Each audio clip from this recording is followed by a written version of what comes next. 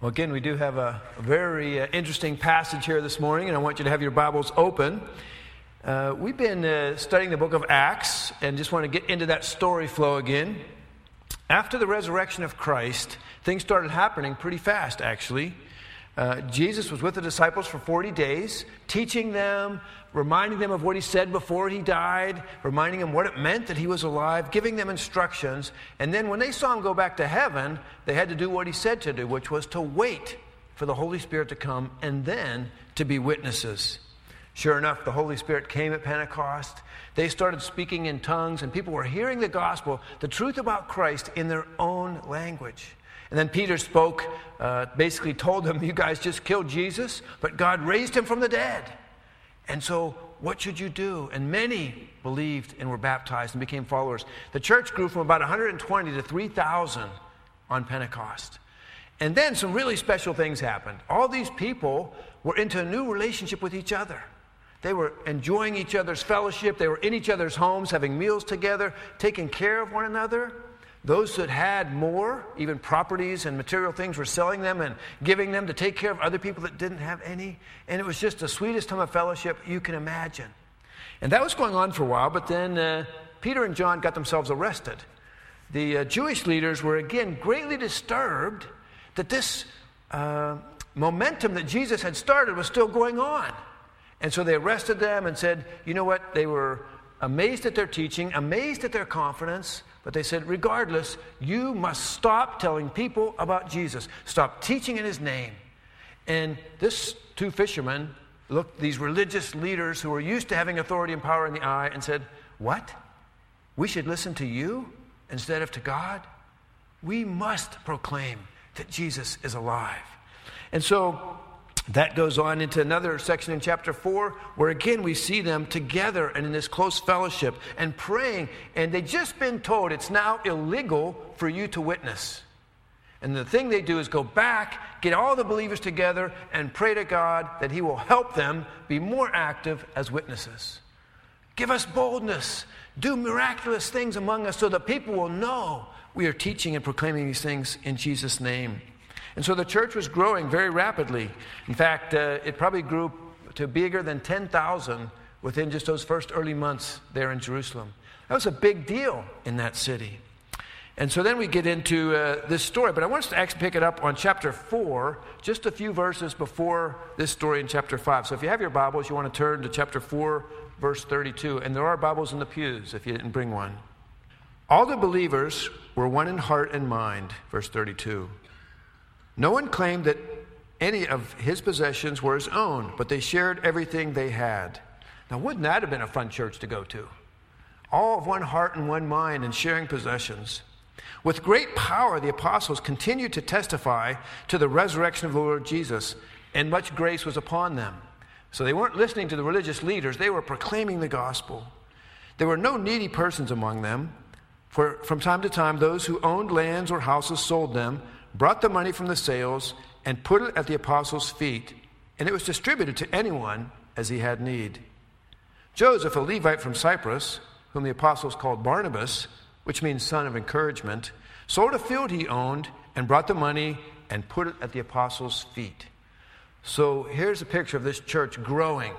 They're witnessing faithfully. People are being encouraged. And as they're responding to the love of God and the Spirit of God and engaging each other, sharing meals together, they're aware some people among us have needs.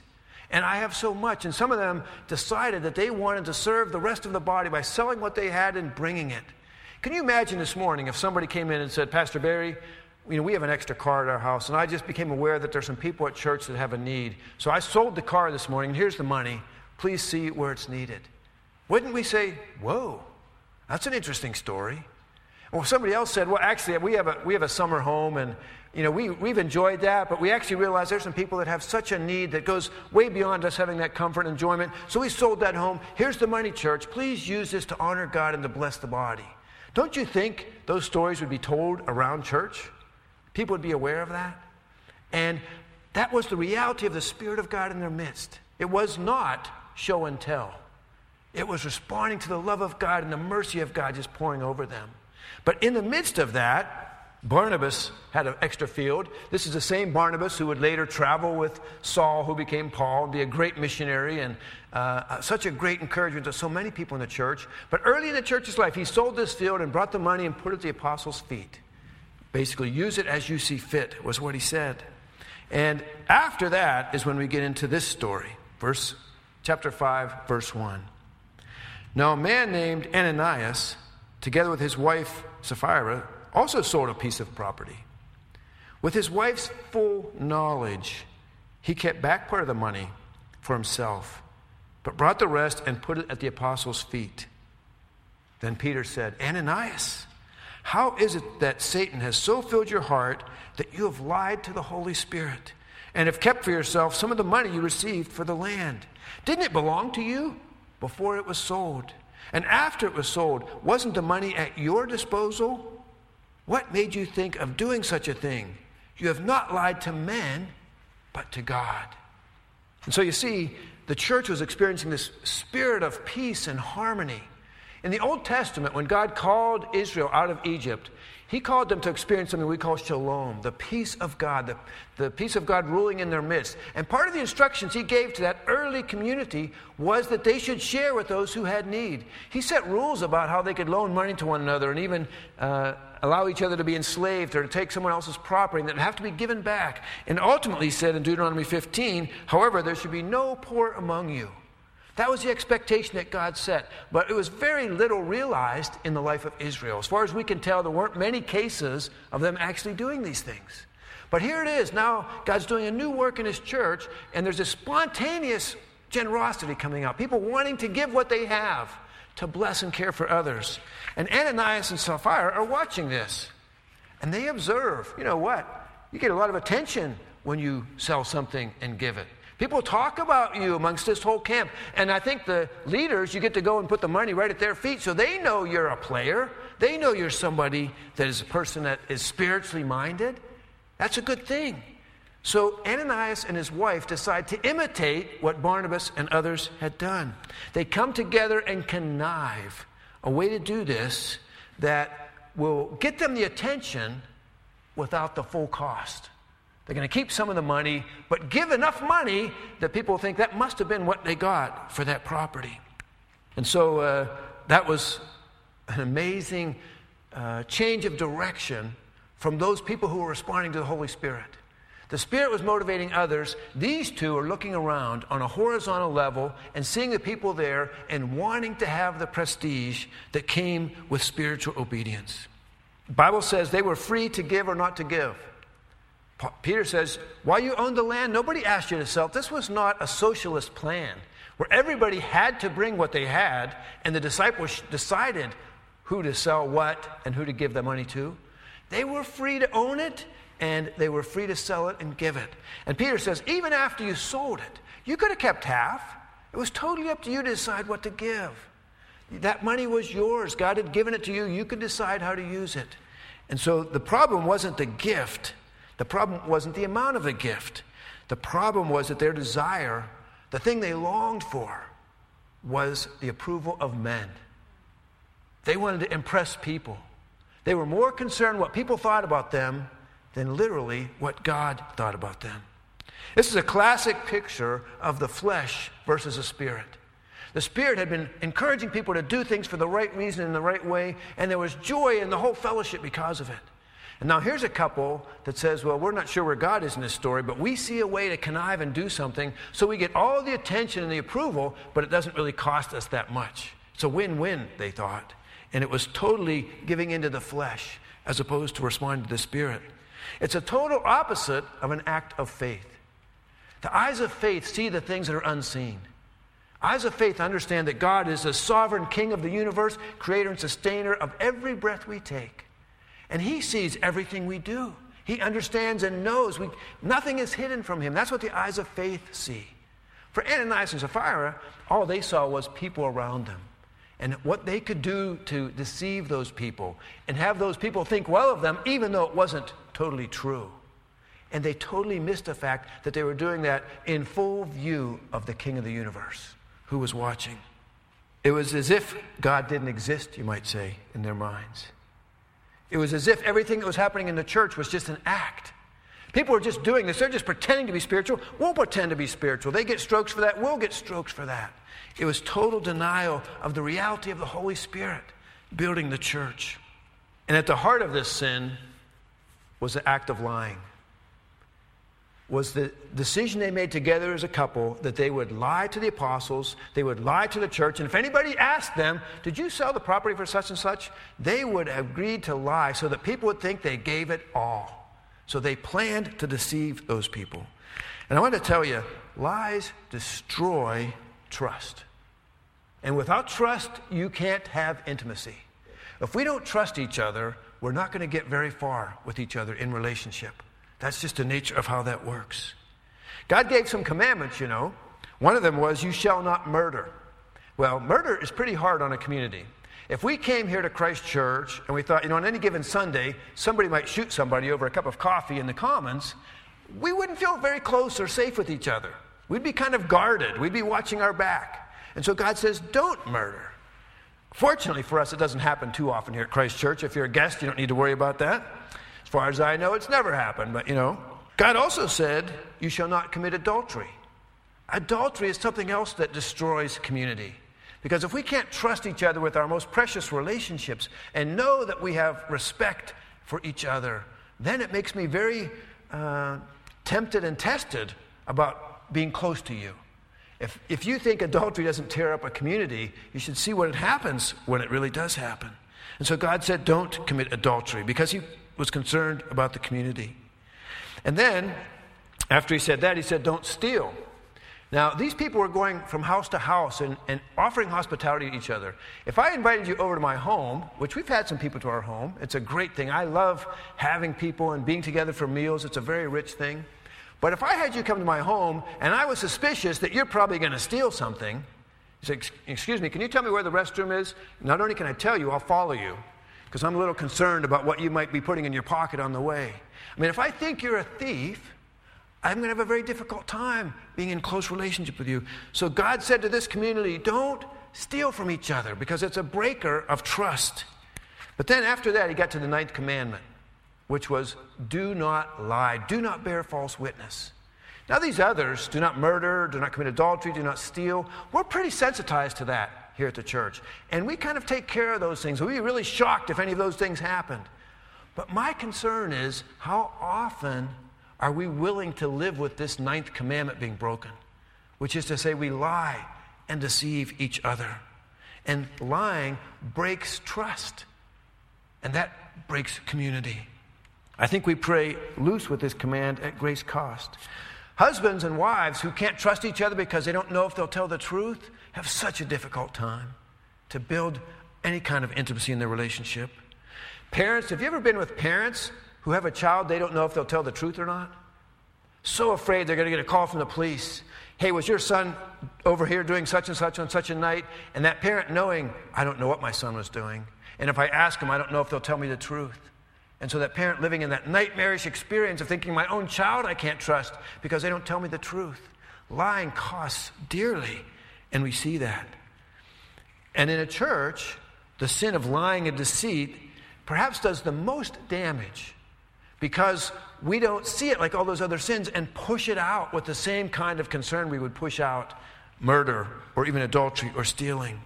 And I have to say, the really tough thing is, at the heart of their sin of lying was their desire to impress and please other people. And I'm guilty of that. How often do I come to church, on my mind is, I wonder what people will think of me this morning when I do this, that, or the other. Instead of saying, am I really tuned into what God wants and what God requires of me, and focused on the good of blessing others? Am I willing to speak the truth, even if it means revealing that I'm less than people think? Or am I actually very anxious to only put my best foot forward so that people will think well of me? You see, the same temptation that was true of Ananias and Sapphira is true of us in many ways. We do want to put our best foot forward. It's not as if we should come with a whiteboard on our chest that says every sin we committed in the last 72 hours. At the same time, we should not hide. We should not pretend. They were pretending. We should not deceive. And ultimately, we should not be as concerned about what people think as we are about what God thinks. And that was really what was their sin. These ideas of fearing men more than God is at the root of so many problems. Sometimes we measure ourselves by what others think rather than what God thinks of us. And I guess in another way to put this is we get more focused on performing than being. Trying to do what people will expect or be impressed by rather than actually being honestly a child of God, a sinner saved by grace, journeying to the place of being less and less captured by those sins, more and more free to obey God, but with humility and honesty all the way on that journey. That's what God calls for us to do, and that's what builds community. And lying and deceiving and manipulating each other or deceiving each other stops that growth of community. Well, Peter said something pretty amazing to Ananias and to us as well. He points out that basically Ananias and Sapphira have let Satan, the father of all lies, fill their hearts. In other words, he recognized the Spirit of God was working in so many people like Barnabas.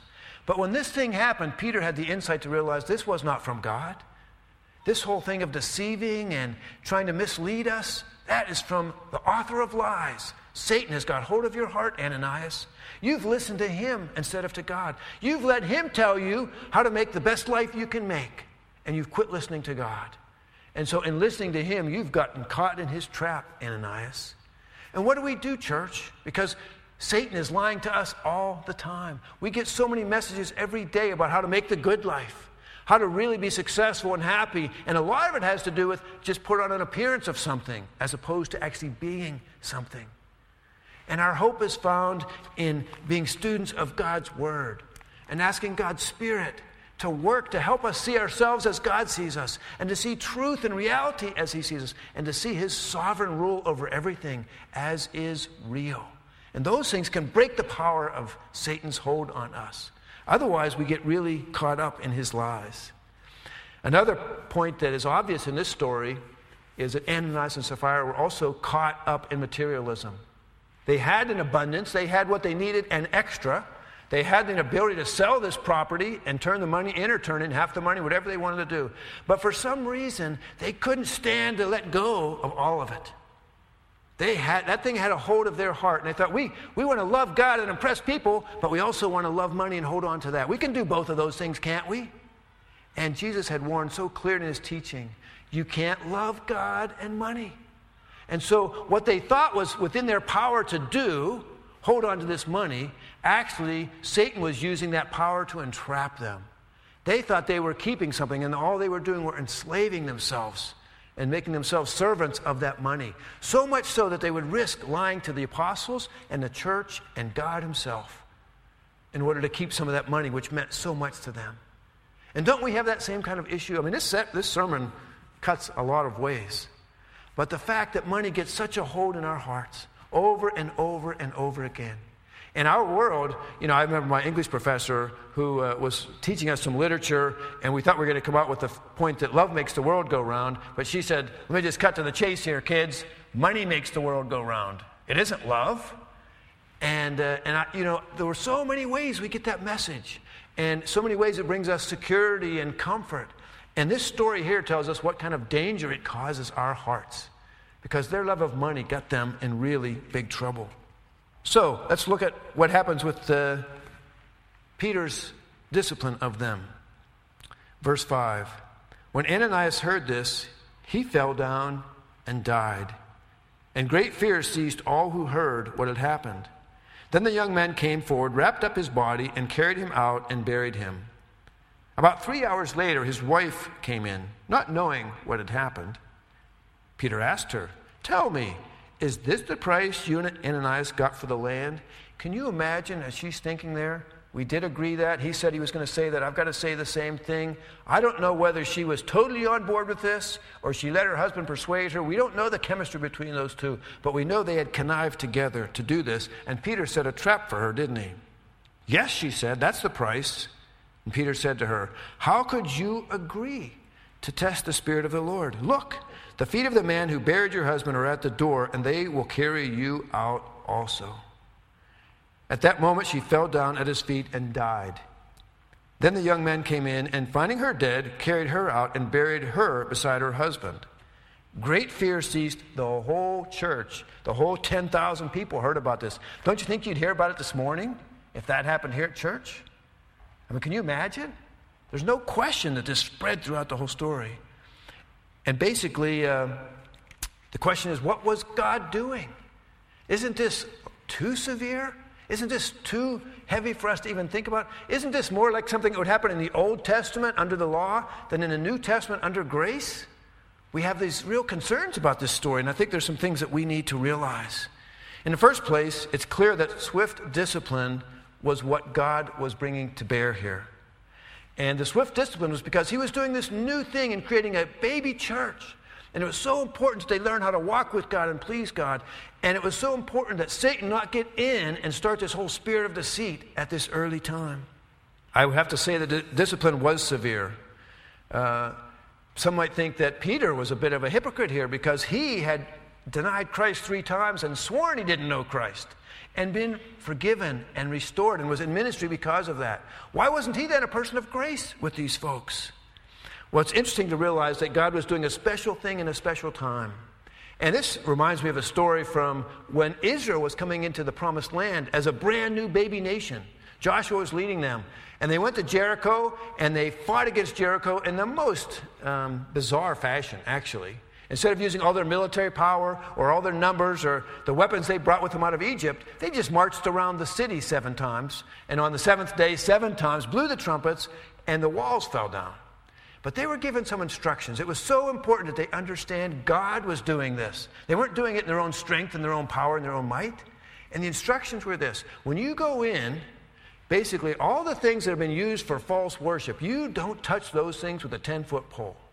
And all the gold and silver are to go into God's treasury as he's building us as a nation. You don't keep the gold and silver. So that was the instructions that were given. But a man named Achan went in and he saw some really cool things.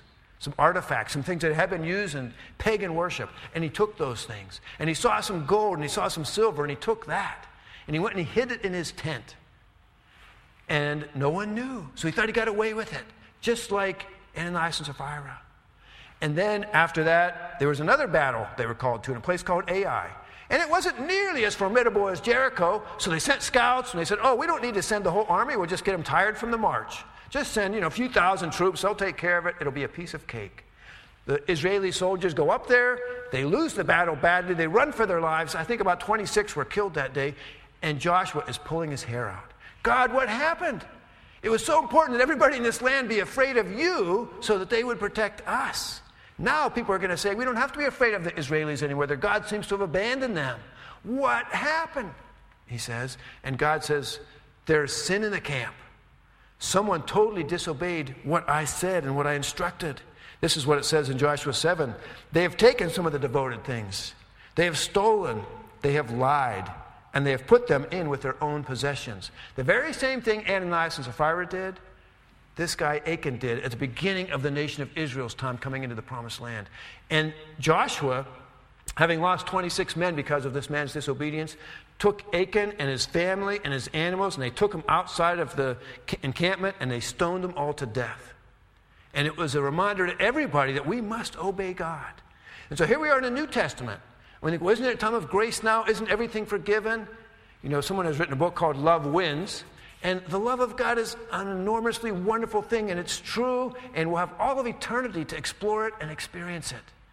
But God didn't quit being holy in the New Testament. We still serve a holy God. Sin still matters. We are under the shed blood of Christ, and our sins are forgiven past, present, and future. But it doesn't mean we can or should play games with God and take him lightly and think, I can do what I want now because God's out of the judgment game. God's only in the mercy game. There are consequences to sin. And the church learned this early on, and we need this lesson. That's why I feel God has put this into the Word for us. It isn't that we don't have grace and forgiveness. God is a God of grace. In fact, this severe punishment, you'll be glad to know, doesn't happen very routinely, does it? If it did, how many of us would be here? But God is gracious, slow to anger, and merciful. But nonetheless, we are fools if we play around with sin and think, well, I can manage sin, and God doesn't care that much, and nobody knows, and I get away with it, and it's really working out quite well for me. Basically, there's no integrity between you and God, and there's a broken integrity in our fellowship when we harbor and hide sin. We're required to be honest with our sin. That's where God's given us a gift of real confession and real repentance, which turns from those things. No pretending. Let's be who we are, and let's acknowledge when we fall short of what God requires of us. So what should we do in terms of church discipline? What does this give us as a pattern? Well, the first thing we see is that sin must be confronted. And so many times it's just easy not to. Frankly, I can tell you from experience. You might think, well, is that really my business? Or am I really in the right position to do that? Or won't they think that I'm being judgmental and self-righteous because I'm a sinner too? How can I speak to that person about that? But what we see here is that sin must be confronted. Speaking the truth is essential. Now, speaking the truth in love, as Ephesians says, means don't use it as a weapon to tear somebody apart, but use it as a tool to protect and build them up. That's what it means to go to a brother or sister and speak to them openly about sin. We are glad that God is patient, but we can't take his patience for granted. Galatians 6:7 says, do not be deceived. God is not mocked. A man reaps what he sows. And I want you to really get this point, because a lot of people think they get away with sin because they've done it, they've got a pattern of sin, and nobody in church knows. And it seems like they keep getting away with it, and they're just not worried about it. They kind of think, I've got this peaceable arrangement with God. He kind of knows that I know it, but we put up with it. And actually, what you don't realize in that case is that the very judgment of God, instead of you being struck dead like Ananias and Sapphira, might be that you've been turned over to that very sin. And Satan's been allowed to get a hook in your life. And that's the judgment of God. Because things that are hidden keep you entrapped and enslaved. And when you bring them to light through confession and repentance and sharing with brothers and sisters in your journey, that's when you become free from those things. And so the judgment of God often comes to us in this area by not having us have a big explosive thing happen, but by the fact that this sin just goes on and on and on. That itself is the judgment of God. And fortunately, he will show us mercy if we seek his mercy. So why are we afraid to do church discipline today? And actually, this church does do church discipline. Not perfectly. It's a very real challenge for all churches. But we have tried to speak truth into situations as we see it.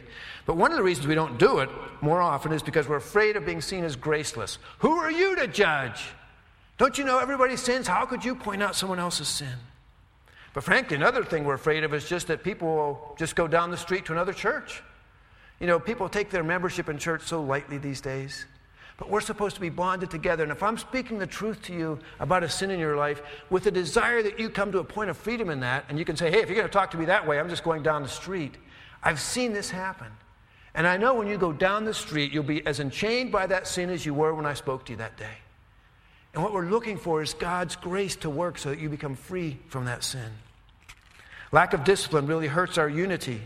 There's no way that we can actually be together if we don't deal with sin on a regular basis. Being long-suffering with one another, I don't have to speak with you, and you don't have to speak with me every time I sin. But when you see a pattern of sin that I'm being entrapped in, you owe it to me to talk to me about it. Whether it's pride or whatever it is you see. And the same for those of us pastors into your lives. It basically requires that kind of walking in the light, which we do when we walk with our sins exposed and forgiven and cleansed, that allows us to have the deepest, richest fellowship with one another, as it says in 1 John 1, 5 and 7. The other thing about not doing discipline is it leaves the individual vulnerable. If I really love you and I know you're getting entrapped in sin, I will not stay away and leave you alone. I might say, well, I don't want to get mixed up in that because you might think badly about me, or you might tell other people that I'm judgmental. But actually, if I love you and you're getting trapped in that thing, I've got to come to try to be part of the rescue team to help you and not leave you in Satan's hand. I was serving in another church, not this church, I want to make that clear. And with one of the elders there, we were going on a road trip. We had a lot of time to talk. And he started telling me a story about a time years before when he'd been a full-time worship leader in a church on staff. And he had an affair with a woman in his choir. He was the choir director. And it came to light. The pastor found out about it. The senior pastor found out that he'd had this affair. And he had a meeting with this pastor. He's kind of expecting he might get fired or some very serious thing going to happen. And the pastor says, basically, don't do it again. Don't tell anybody. That's what he told him. And so that night, he's back leading worship, Sunday night. And he went on for about a year, but his soul was so in difficulty and in turmoil that he eventually resigned and got out of ministry. And years later, I was talking with him about this, and he said, I so wish that pastor could have walked with me and helped me bring that thing to light and repent of it and confess it in the right way and bring healing into our community again. But that whole thing of hiding it, it just killed me that we did that. And this is something that I've experienced in other places. It is a good thing when something hidden comes to light. That's what the Bible says. So we're called to confess and seek God. Basically, this passage, the church ends with living in the fear of God, which we think of as a negative thing. I'm here to tell you the fear of God is the beginning of wisdom. We serve a holy God, and it's a good thing we do. And living in fear of Him does not mean we're unaware of His love and His mercy. In fact, it's a fear of Him and a desire to please Him and obey Him, and then finding Him being graceful and merciful and long-suffering with us that causes us to love Him more and more and realize how loved we are. The fear of God is the beginning of wisdom. The question I have for you is, whom shall you fear? Do you fear men or do you fear God? Let's pray. Father, I do thank you for your word, and I thank you for your grace and mercy. Lord, I am in need of your grace and mercy, as we all are. But I'm also thankful that we recognize that sin is serious business, and you are serious about not having it be in our midst, in our own lives, in our fellowship. And so I ask that you would take this passage and do business with our hearts, Lord. Don't let us run from this one. Let us hear what your Spirit has to say, what we need to confess. Lord, I also pray that you would equip us as a church with gentleness and love and a bit of fear to approach one another and to deal with the sin in each other's lives, not to tear down, not to judge, but to build up and to protect and to love in the deepest way so that we might know that purity of fellowship that comes when we walk in the light. And I just ask that in Jesus' name. Amen.